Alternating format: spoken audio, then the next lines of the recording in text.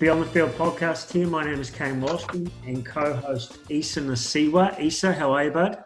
Oh, good, mate. I'm good. I'm safe and well in my bubble. I'm looking on Zoom. I'm seeing signatures above you. It must be you and your playing days, is it? You love yourself, don't you? I've got to pick myself up during this crazy time. Hey, we have a special guest today and a good friend of mine, Stevo Morpeth. Stevo, how are you, bud?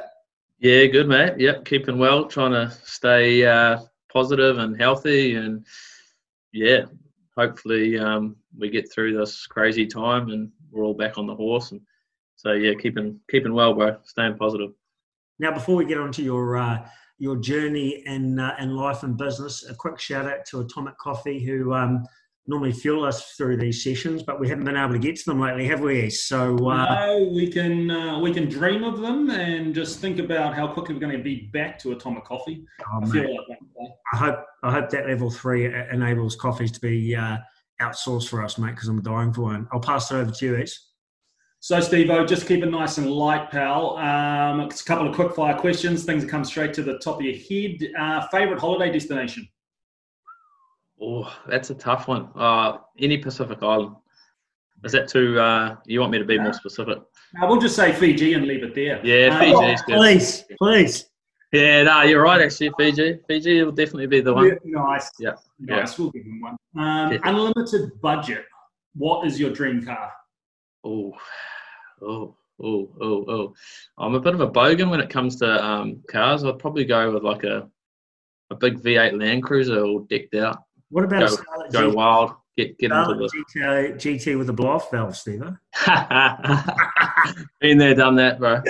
Yeah.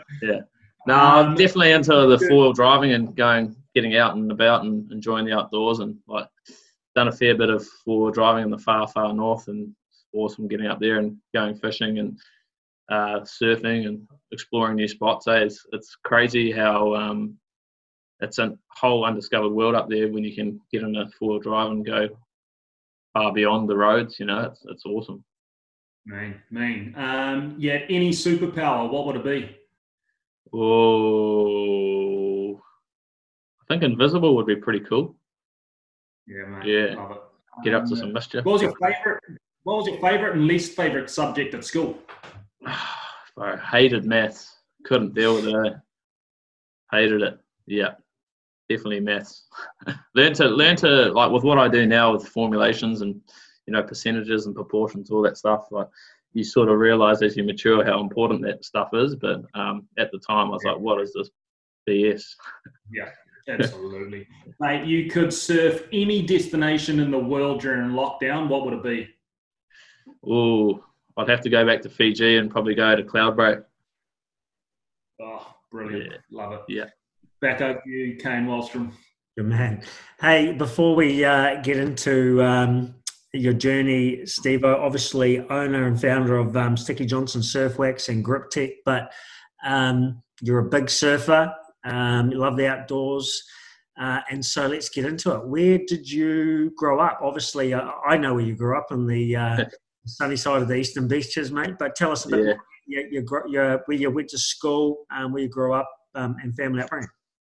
Yeah, so I grew up in Auckland in the thick of it there, in Kohimarama, nice suburb to grow up. But I was always drawn to the Coromandel, spent a lot of time down there, and was fortunate enough to be able to go and spend a lot of my childhood down there and learnt to surf and caught the bug. Many New Year's is at Morpeth's, that's for sure. Yeah. So yeah, I just always been into keeping real active. I'm kind of one of those guys that has to be out there doing things to feel good. I just love stretching my legs and keeping busy and getting outside. And I think surfing just really, I gravitated to it. I love being in the water. B, it's amazing exercise.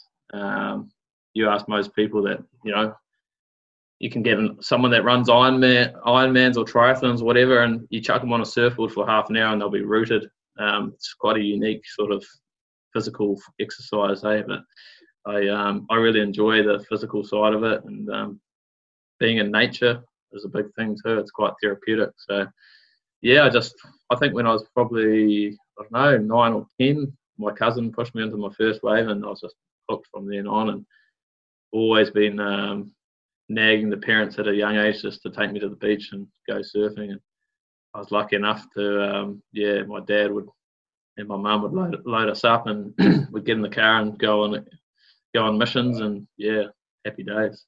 Yeah, I mean, you've got a great family, obviously, mum and dad and two brothers. Your two brothers, one older, one younger. Yep. They went surfing as well growing up, and you guys all. I think my older brother, he kind of caught the bug at a later age. He sort of travelled. He had a pretty he finished school, I think, and then moved to Wanaka and got right into snowboarding, and then was a snowboard instructor and moved over to Colorado and America there, and was instructing over there, and then would do back-to-back winters. And then I think he just burned out on being in winter all the time, and then hung up the snowboard and then found surfing and just got hooked on that. And I think the freedom of it, being able to just come and go whenever you want, is that's one of the great things about it. Do I or me? No. Okay.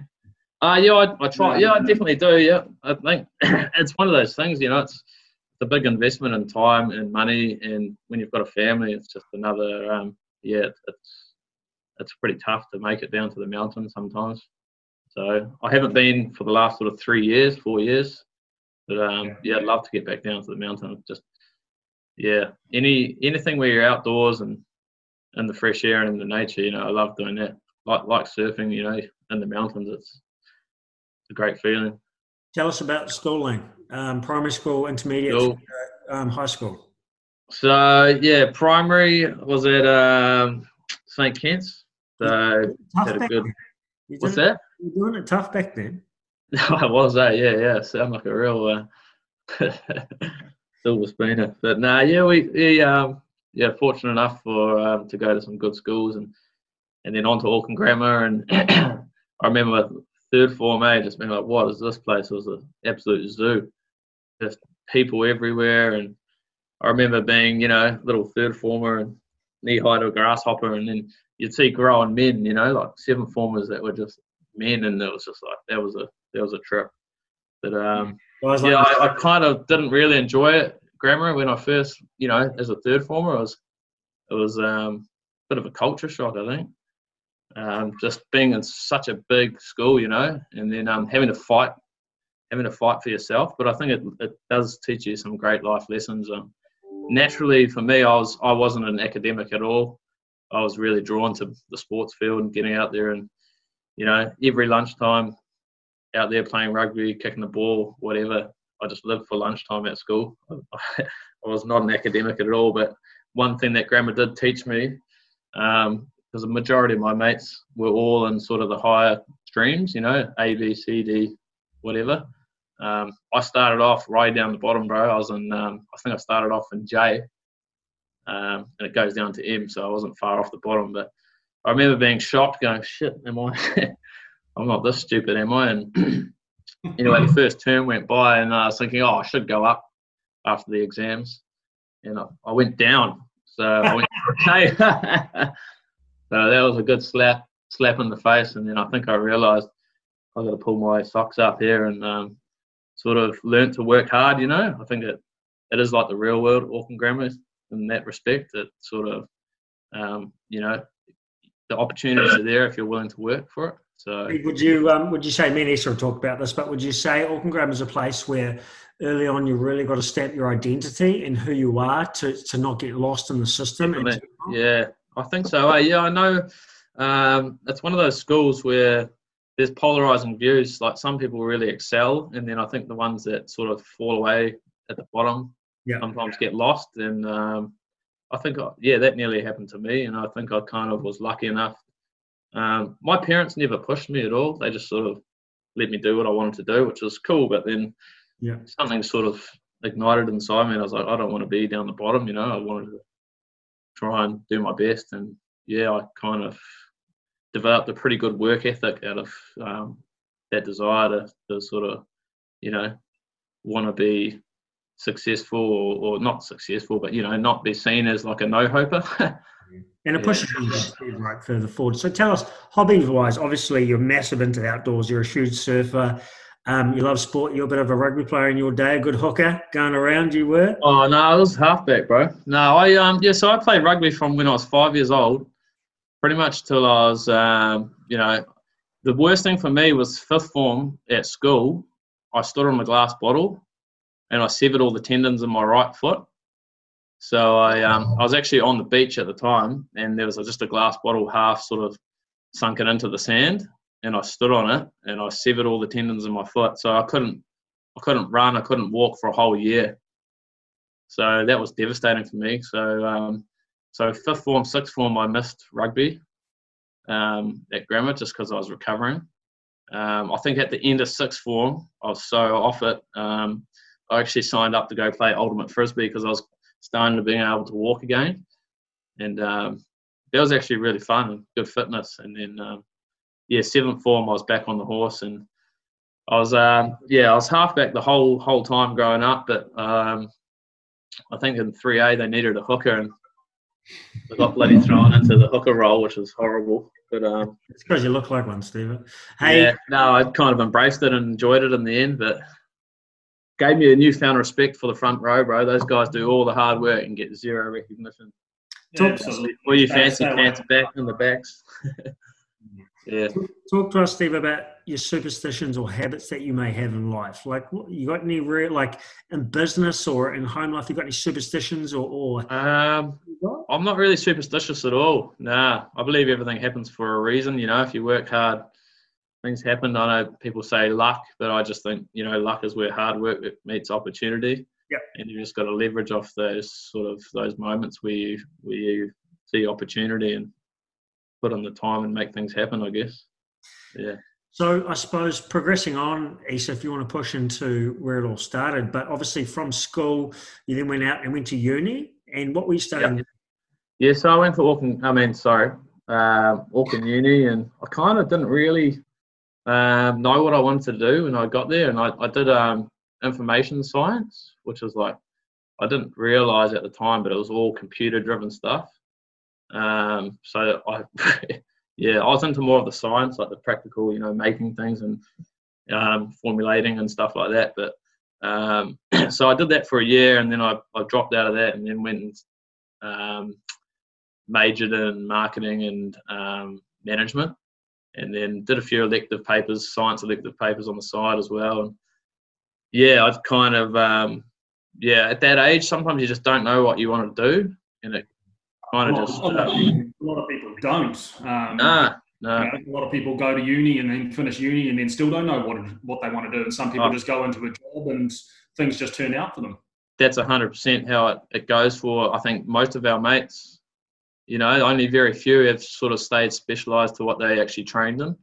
Yeah. But once I sort of got out of uni, and then I actually started working for my old man, and he had a warehouse at the time. They were producing sort of all sorts of products for pharmaceuticals, and that's sort of where I started fiddling around with different ingredients and playing with things, and sort of, had a passion for building and making things. And is that sort of how you got into the industry? Yeah, definitely. Yeah. So I was helping the old man and was doing a lot of compounding, working alongside the compounders, making different types of products, and just as a bit of a play around after work, I'd go in and I'd get a few ingredients and I'd start trying to make surfboard wax, and it was just a hobby at that time. I would have been like 20 or so, 19, 20, and I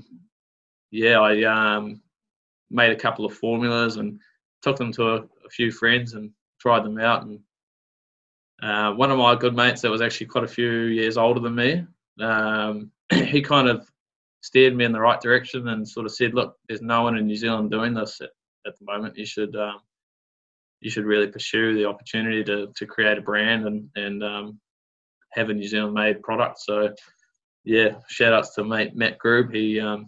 He sort of kicked it off and pushed me in the right direction. I was only young, I didn't really have any money or any sort of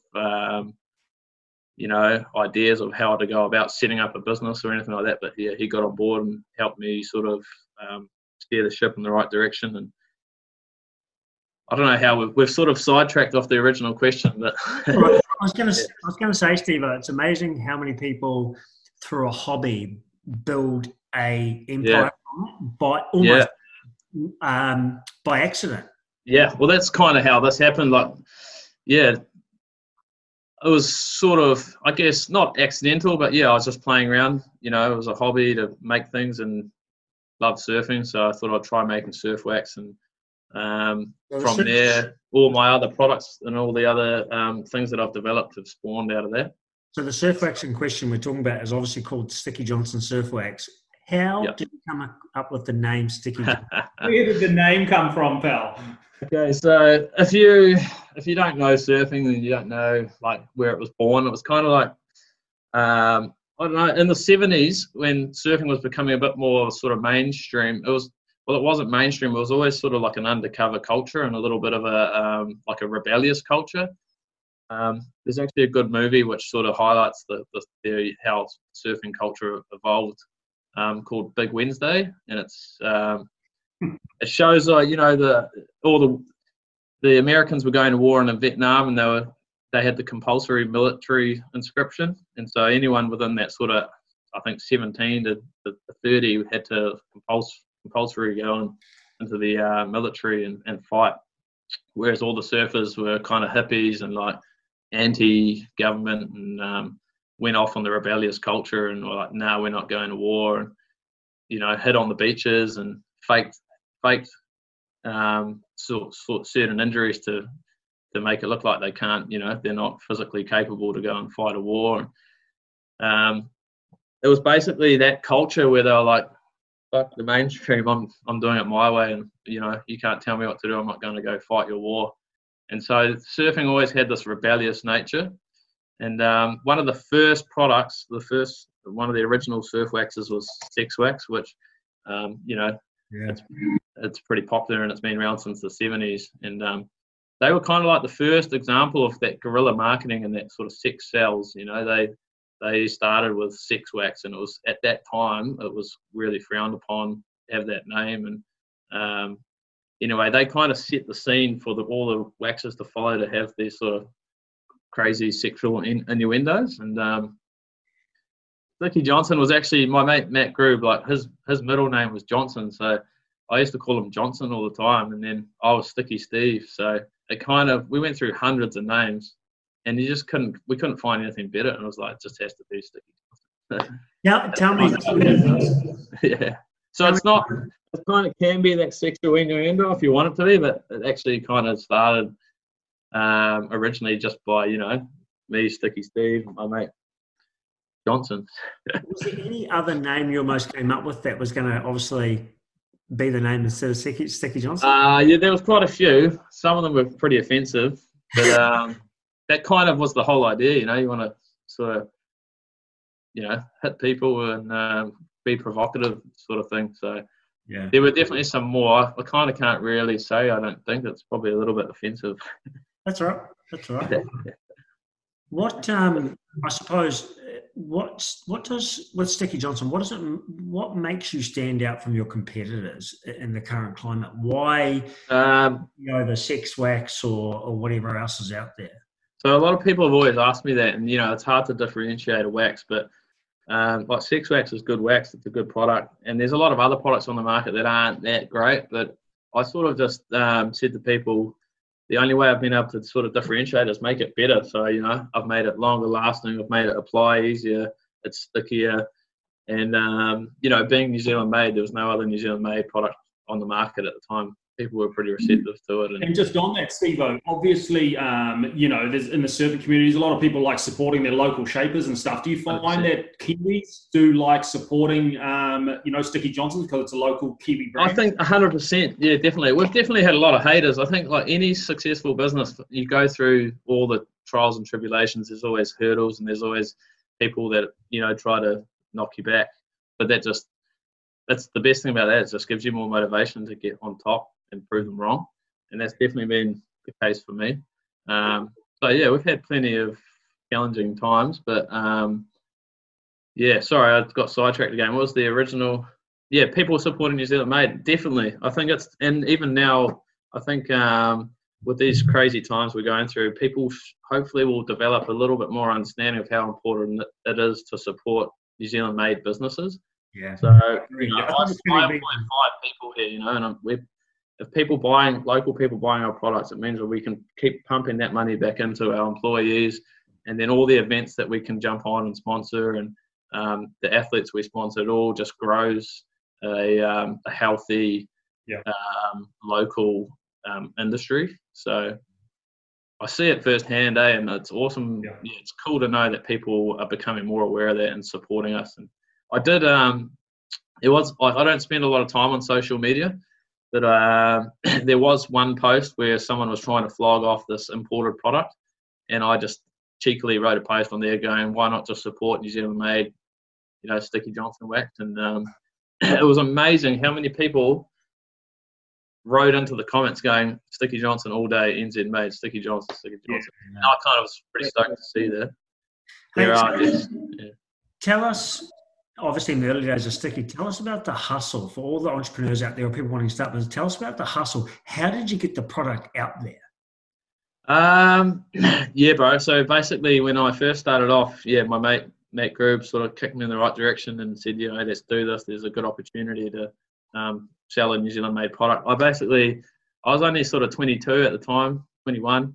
I just jumped in my car and I had some samples and I drove around the whole country. And I drove and I met every single person in every single shop. And it's a bit of a lie. I didn't go to the South Island. I did the whole North Island. But no, I did go to the South Island. I did. I just only went to a couple of, obviously the distances in the South Island are a lot further to travel, and the surfing population that is big there, but it's, you know, it was a little bit further apart. You know, say between sort of, you know. You obviously got a surf every location you went to. I did, yeah. So it was good. It was great fun, yeah. But and then everyone was super receptive to, you know, New Zealand made product. Definitely had the odd sort of person. I was like, oh yeah, we'll see how this goes. And I just, you know, at that time, all my mates were finishing uni, going traveling, doing heaps of, you know, cool stuff and adventures. And I just saw the opportunity and I was like, okay, I've got to actually capitalize on this. I can't let this pass. So I kind of just head down, bum up, and just went hard, bro. And I think the best thing was just having really good contacts.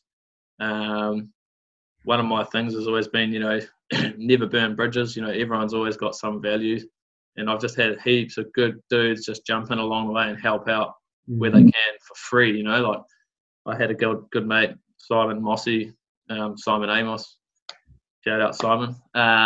Like he would have done hundreds of dollars or thousands of dollars worth of work for me for free, you know, just to help. And I didn't really know him that well at the time, and you know, I just came across him. He was actually running one of the surf stores, and I said, "Oh, I need someone to help with, you know, design work." And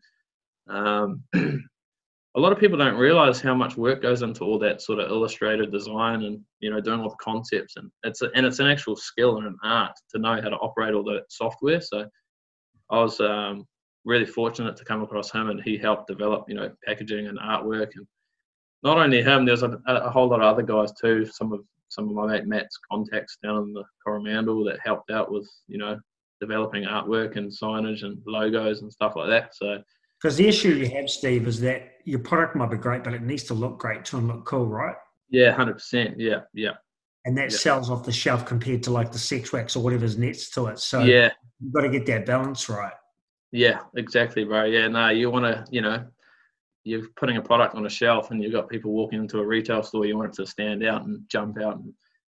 And, tell us, Steve, how did you get, obviously, because I know, how did you get the opportunity to start actually exporting your stuff offshore of Sex Wax? So that was another crazy story. So basically, I was at work one day and I had a guy call me up, random number. I don't usually answer random numbers, but I was like, oh, yeah, I'll answer this. And there was this guy from the UK, and he was over here. He'd just been in the South Island on a snowboarding trip. And he happened to be a buyer in the UK, or he was UK based, but he was a buyer for the whole of Europe for sports products. and like specifically water sports and surf products. And he saw my product, I think, in one of the stores when he was just here. He was actually getting ready to get on the plane and go back to the UK, and I think he had a couple of hours to spare, so he just went to one of the local surf shops and had a look around and saw my product on the shelf. And the guy behind the counter said, "Oh yeah, good Kiwi-made product, works well." I don't even know who that is to this day, but he passed on my details to this guy, and he called me, and then we had a chin wag, and he still had a few hours to spare before he had to get on the plane. He came and met me. He drove all the way to the warehouse, came and met me and gave me his card and explained who he was and what he did. And that honestly snowballed into, well, it was the start of a really strong network. So it gave me my introduction to my guys in Australia, my guys in Japan, and then obviously him being UK based in France and Spain. And a really powerful network came from that chance meeting. All the listeners, Sticky Johnson spreads right across to Europe too? Yeah. So we export to Australia's probably one of our biggest markets. Obviously, massive surf culture there. Chile, Spain, France, the UK, Japan's another great market for us. What else we got? Fiji, sell a little bit up there, not heaps, but managed to pick up quite a few good export markets. There's obviously the US, which is huge as well, but it's really hard to send it up there and make it. What's that? Are they quite clicky in the US to their own US product? Yeah, I think they are. Yeah, no, they're definitely receptive to other brands, but pretty much all of the main surf waxes have actually come out of the US, and it's just a hard place to compete, and they essentially pay a lot less for their raw materials than what we do. Yeah. And the stores actually sell it up there as a loss leader to get surfers into their store. Yeah. So essentially, there's not a lot of margin in it. So it's a hard product to try and sell from down here. Logistically and economically, it's a tough one. We'd almost have to sell it there at a loss. Yeah. Which is obviously not viable for a business. So it's just a strange setup there. But things are changing. Cost of raw materials are going up, and people are realising they can't be seen to be just selling it at a loss. Yeah. So tell me, obviously Sticky Johnson's starting to get traction. When or how did GripTech come into about? And obviously for the listeners out there, GripTech is throughout the sporting world, really, isn't it? So it's basically just specifically for rugby. I sell a little bit into water polo, but I specifically engineered this for rugby, so it's quite aggressive. Yeah. So it's the same principles as a surf wax. It gives you grip in the wet. So it's basically, you see with all the players running out onto the field, rubbing into their hands. You see the Warriors boys doing it. Yeah. Warriors, all the Super 15 teams, all the NPC teams, and actually had all the World Cup teams using it, which was pretty cool. So even South Africa and obviously World Cup winners, they were using it. And even I actually got some good footage. I probably shouldn't actually tell you this. Get some haters. But in Tojo, in that semi-final that we had with England, and he just demolished us. And I've got a shot of him putting it on. Yeah. And then not long after, just reaching over and just doing getting out of one of our malls or wraps. Display your home address. Yeah. Hey, tell me those things. Interesting. So how did that come about? You're obviously in surf wax, and then. So yeah, well, Kano, we used to be pretty hardcore. When summer would roll around, we'd all play touch religiously. Yeah. And we all played pretty competitive touch, and had a pretty good team there for a number of years. And so I would always have the waxy residue on my hands, from being at work and making the wax. So I just thought one day I'd take a cake of wax along to training, and it happened to be raining, and I was like, well, this actually kind of works. Just the hydrophobic nature of the wax means that your hands stay grippy, even in the sweaty, sort of wet, dewy conditions. And so I thought I need to change it up a bit to make it better. So I basically just changed a few of the ingredients and manipulated a few different proportions of certain resins and added a solvent in there to keep it fluid. And then, once you express it out of the tube, the solvent flashes off and you're left with the sticky, waxy residue, which is hydrophobic. So it's water resistant.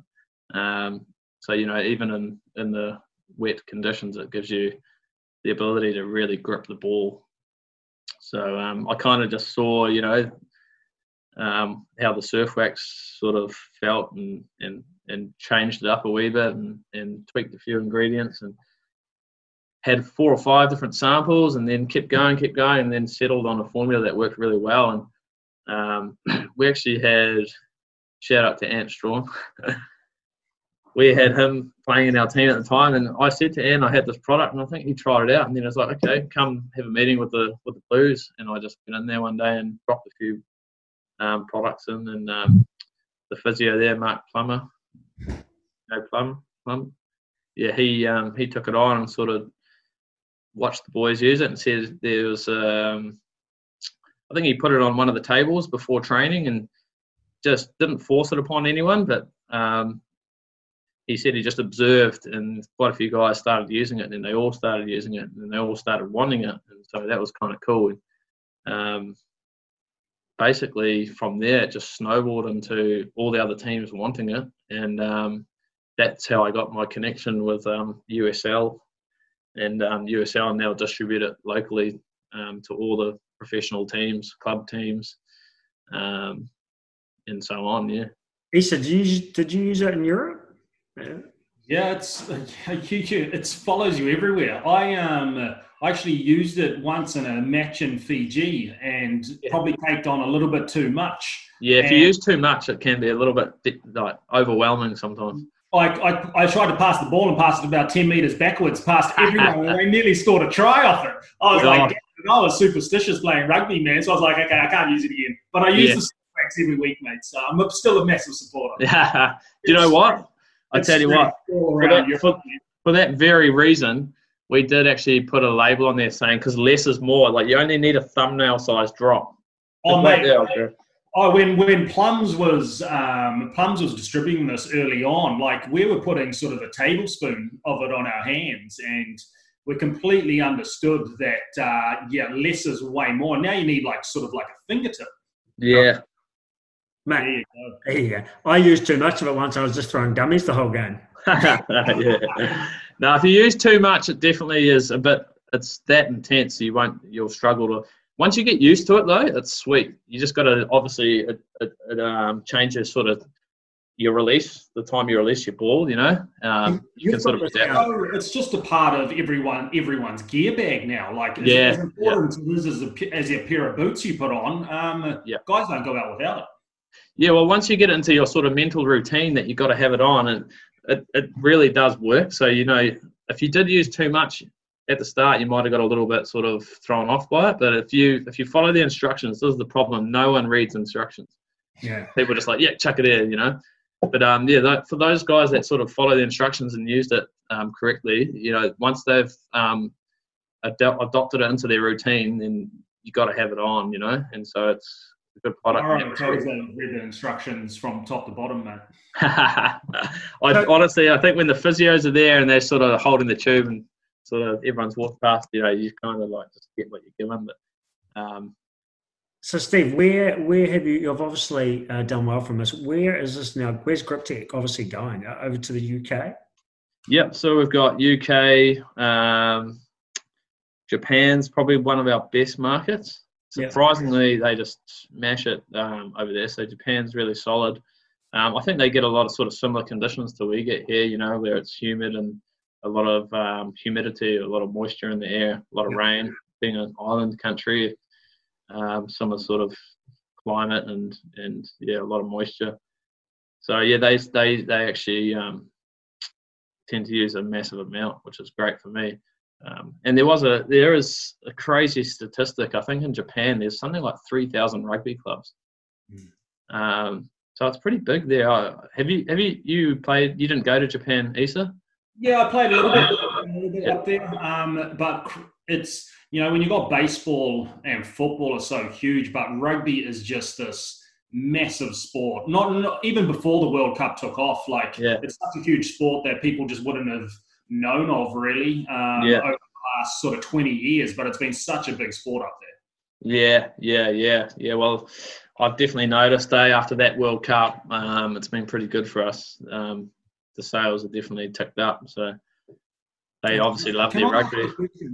What is your like daily schedule? What's your day-to-day life look like from work? So most days we produce a lot of wax for Australia, and then obviously locally as well. But pretty much every day we're producing either the surf wax, which is probably 60% of the production in the factory.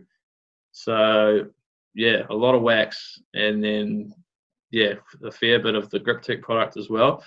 It's for surf wax, it's kind of a bit more consumable. You use it a bit quicker, so it's definitely a high turnover item, lower margin product, but high turnover. So we sell a lot of volume, so that keeps us pretty busy in the factory. So Steve, are you producing to order? Say again? Are you making to order? We definitely build stock, but like say we get an export order, we generally raid what we have in stock and then have to build the deficit, make the deficit, manufacture it. So yeah, we keep pretty busy in the factory making product most days, whether it be the Grip-Tech, whether it be the surf waxes. We also do, this is another product that we did this year, surf screen. So that was a massive project for me last year. So basically just a surfer's zinc. Pretty stoked with how that's gone. Team New Zealand are using it. Heaps of really positive feedback. We kind of just saw a hole in the market, whereas, specifically for surfing, you need a really good sunscreen that stays on all day and doesn't wash off or migrate into your eyes and sting your eyes. So that's been a really big project the last sort of 12 months, and we've been working on that in the factory most days. So yeah, we got a lot of, the schedules kind of just rolls with, what the export order is at the time and what needs to be made. What has been some of your biggest learnings and challenges as a business owner? Definitely challenges, bro. A lot of people look what I do and think it's all cool and stuff, but bro, it's pretty stressful. I think the biggest thing for me is just managing stress. You just constantly got stuff that, like different ingredients, different raw materials become unavailable, and then you have to reformulate. You have to go back to the drawing board and try different things. And it's competitive too. There's a lot of people trying to pull the rug from under your feet. You're on your toes a lot, man. It is. It's definitely not a. It's easy to look at it and go, oh well, that's really cool, and that's seems like it would be a fun job, and it's definitely fun. It has fun aspects, but nothing happens for no reason. You got to dig deep and. There's a lot of hard work that goes in behind the scenes, obviously. Yeah, for sure, man. Like honestly, if I could just show you like all the folders I've got here of formulas, you'd freak out. I can probably just get it. You got those in short, Steve?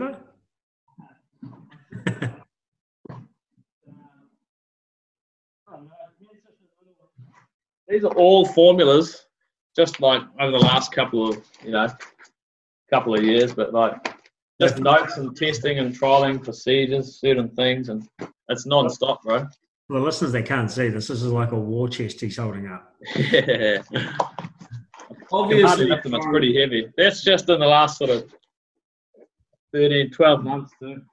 So obviously there's lots of challenges, no doubt there's a lot of hard work and grit goes on behind the scenes. Like, is there any influential sort of role models you've had along the way? I guess. Yeah, it's funny. My dad's sort of done really well. He started from nothing and sort of built a successful business. I think he's really entrepreneurial, and I kind of get that. I think I get a lot of his sort of entrepreneurial sort of skills rub off on me. So I guess he's been a really big role model, and he's proven that you can be a successful manufacturer in New Zealand. And I think New Zealand, we're we're an isolated little country, and we've got that number 8 why mentality where people are resourceful and do what they do with what they can. And I think the government, I don't want to get too political, but there's so many people just bring stuff in from China. Bring it in, clip the ticket, sell it on. Whereas we need to be sort of fostering our number 8 why mentality and encourage small business to make things here and really cultivate that culture of being resourceful and entrepreneurial. I mean, look at Team New Zealand, taking on the world giants, the most powerful country in the world, the most, big software giants with endless amounts of resource. And, we proved that hard work trumps it. And I think that's a good example of, how sort of, Kiwis being that number 8 why, resourceful, entrepreneurial sort of culture that we have, but we're kind of dumbing it down by not sort of supporting and fostering small business. I don't know. I think when I first started, I went to New Zealand Trade and Enterprise to try and get a bit of help, and there was just nothing there. At that time, I think there'd been a change in government, and so all the resources and funding had changed. But I think there should be more to help support, the manufacturing sector, because we are resourceful people, and like I said, the Team New Zealand guys are a good example of what you can do with a bit of hard work and a bit of nous. What about juggling family life and the balance? Has that been a learning curve for you? Yeah, it's definitely become a little bit of a challenge. Like, to be honest, like I never thought I'd be that type of person that would meditate. But I actually have to meditate now to switch my brain off. Yeah, man. And not come home and bring all the issues that I have at work home. Sometimes, you just need to have that 10 minutes just to reset, take some breaths. And it's amazing what breathing can do, eh? Like, you see a lot of the sports teams now getting into all their breathing techniques, and it's one of those things that's only sort of come about in the last couple of years, and it's a great way to sort of reset your mind and your nervous system, how you think and how you feel, and move away from that sort of stress zone that work can kind of bring about. And too, Steve-o, like, you've obviously got a beautiful partner, Christy, and then obviously your little boy, Mateo, and that creates a different value in life when a little one comes on and you're responsible for, and you're looking at just that balance or that consistent work that you went through trying to build yourself goes, well, actually, that's not the be-all and end-all anymore, right? Yeah, it definitely changes your perspective on things, and you realise why you do go to work and work hard, to try and create a legacy for your family and your kids, and definitely inspires you to work hard, but it definitely makes you realise too, you can't put yourself under too much pressure, and you want to come home and be happy and healthy and be the best person you can be to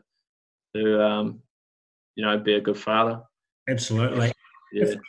So tying, I suppose, into what we do a little bit around finance and that, give the listeners an idea. Did you, when you started up your business, were you having to put a shit ton of capital in? Did you have to borrow money, get a bank loan? How did it look? Were you able to start on an oily rag? I was pretty lucky to start on an oily rag, and I've always been lean and mean with everything I do. That's just how I was brought up, having two brothers, 3 boys in the family. If there was ever a time when, someone got something, then the other 2 boys had to have it. So my mum was always pretty strict on, you just get the hand-me-downs, you don't get exorbitant amounts of things. And, just brought up with that mentality of being lean and mean. So I kind of just did start with my own savings, and then a good mate of mine, Matt, helped put a bit of money in to buy raw materials and do a bit of advertising and stuff like that.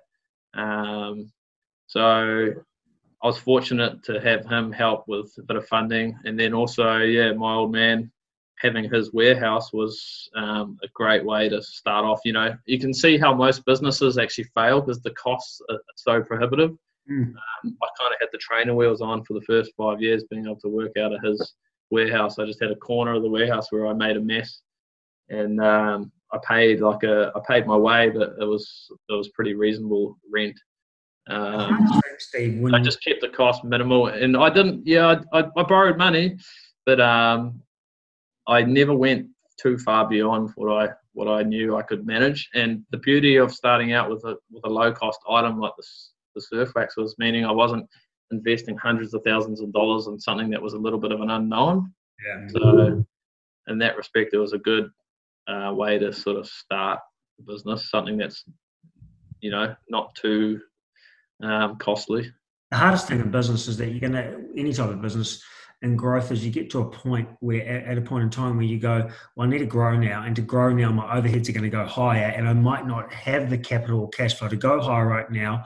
But I'll take that chance and borrow capital, whatever it is, to take that growth. That's the point where any type of business will hit a roadblock. And it's either go hard and go bigger, or stay the same size and just continue to do what you do without growth. To be honest, I was probably guilty of not borrowing enough and trying to run too lean. Because there is a point where, if you can borrow money at 5%, yet you're selling your products and making a 50% margin, 40% margin, once you pay it back, it's still 35, 45% of gross value gain, That's really good for people to hear that, because a lot of people think borrowing money is pointless, but it's not. If you have a strong plan and a good idea of what you're doing and knowing what you're doing. Yeah. Oh, 100%. Yeah. You just have to sit down and do the numbers and look at the big picture. And I guess a company like yourself, you guys would be pretty good at being able to, show people if they borrow X amount and they're selling their products at this amount, then there's enough margin in there to grow and make more money and leverage off that borrowed money. So I suppose moving on to property itself, obviously got a beautiful home in Muriwai there, and you built it. Tell us a little bit about that process, because we have a lot of clients ourselves who obviously buy land and build and that. Tell us a little bit about that, how stressful that can be. That was a challenge, bro. I'm so glad I got that done before my son was born, because there's no guidebook on what to do. Like, we bought land, and I was so naive at the time. I thought, okay, we've bought the land. This was in December of 2015, and I was thinking, sweet, come sort of February, once Christmas is done and people are back from their holidays, we can start building. And I was like, cool. It was 4 years later, man, before we even. Whoa. Not what was it? So it was 2014. You finished in 2019, didn't you? Yeah. Bro, there's a lot of time that goes into all the planning. We were in a kind of a not exceptional circumstance, but we had to do resource consent, which adds a significant amount of extra time and delay.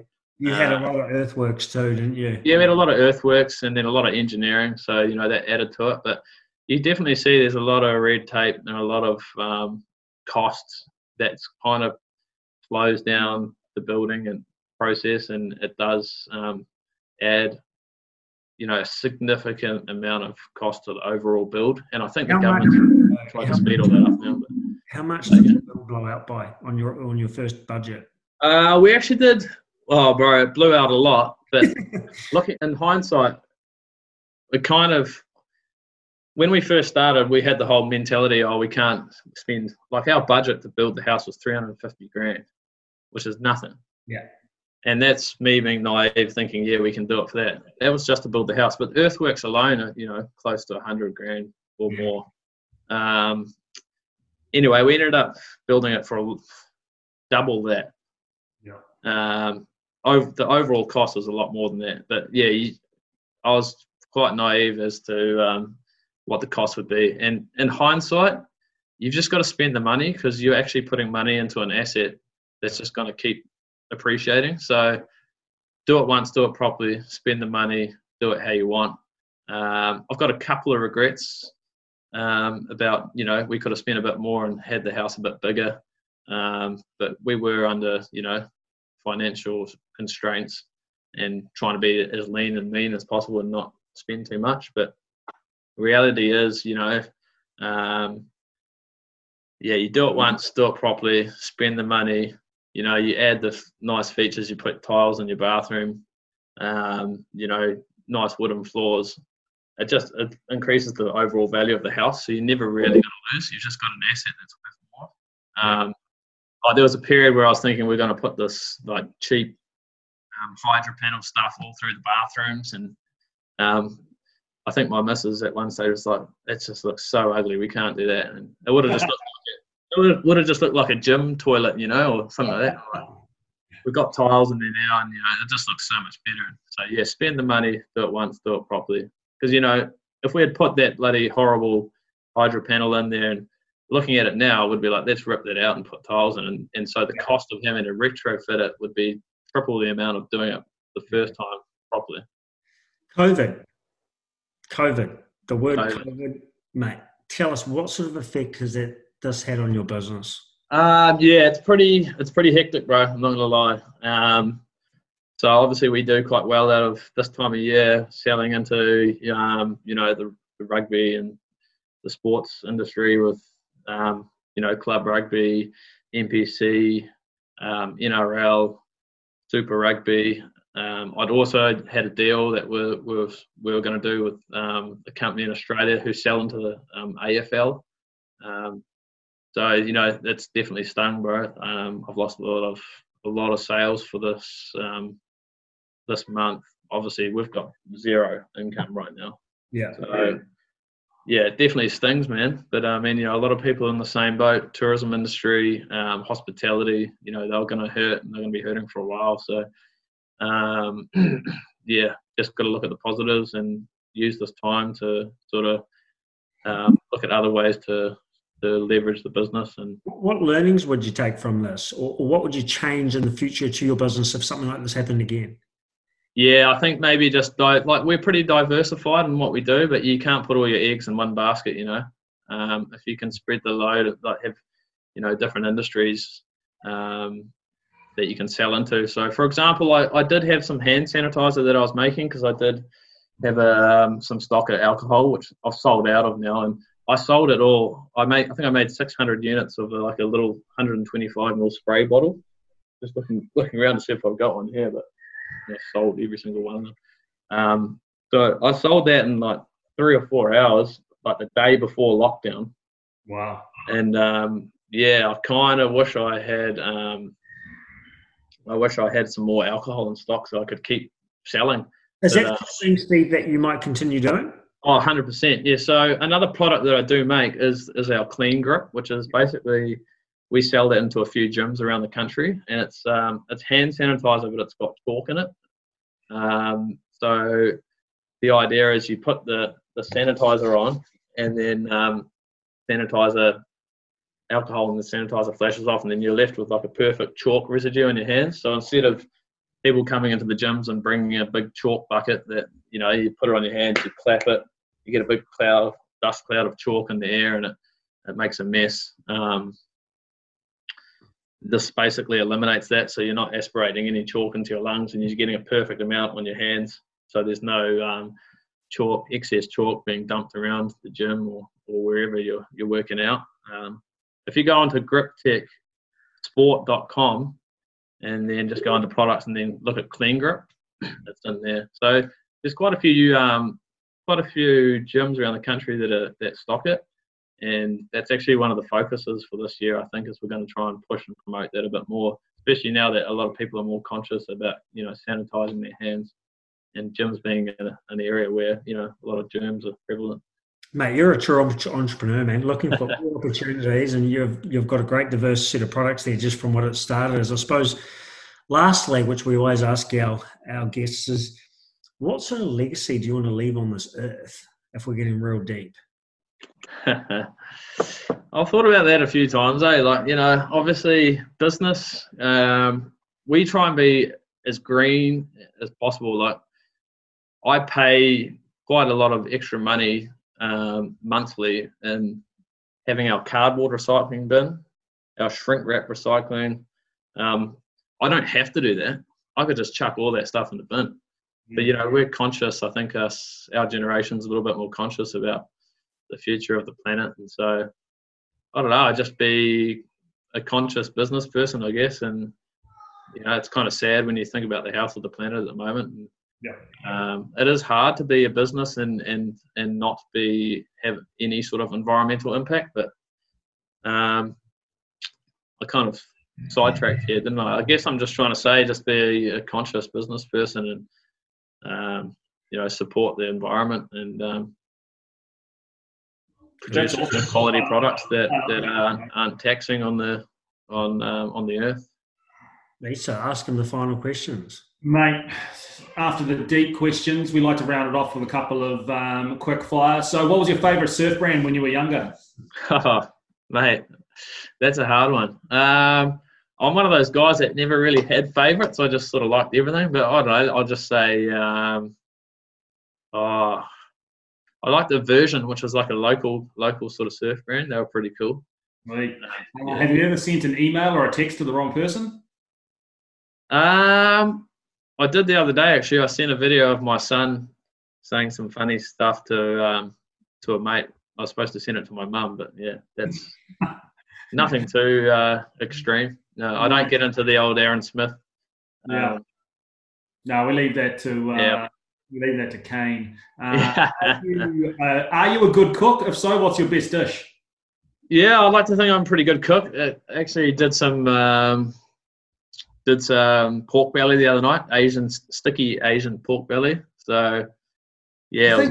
I think Dave Thomas said pork belly was his favourite dish as well. He did, mate. Yeah, well. Great minds think alike. What's your favourite airline to travel on? Oh, got to support the locals. They go Air New Zealand. Nice. Lastly, if you could eat one food for the rest of your life, would it be pork belly or something else? Oh, I like fruit. I'm a fruit. Give me watermelon or coconuts. Tree of life, coconut. Love it. Yeah. Good man. Hey, Steve-O, mate, always a pleasure. Good mate. Love hearing your story. How can where can people find Sticky Johnson, Grip Tech, this clean grip you're talking about, the sunscreen? Where can people get in contact and find all this? So pretty much every single surf store in the country has been really supportive to us, and they sell all our surf waxes. The sunscreen should be there too, Surf Screen. We do have an online store. If you go to surfscreen.co.nz or stickyjohnson.com. GripTech products mainly sell a lot of that through USL. So if you go uslsport.com and just search GripTech, you'll see it there. Otherwise, we do sell it through our website as well, which is griptechsport.com. So yeah, mainly GripTech sold through those big sort of wholesalers. But the surf stuff, any retailer around the country, you should be able to find it. For all the listeners, tag Steve-O's companies in on social media. So if you want to have a look and want to get in touch, you'll have the channels to do so. But Steve-O, always a pleasure, mate. Thanks for your time. Cheers, guys. Another good one in the bag. Another good one, man. What a legend, man. Awesome. No worries. Yeah, good to chat. Cheers, boys. And good luck to you guys for the rest of the lockdown. Hopefully we get out of this and back on the horse. Good man. See you guys. Cheers,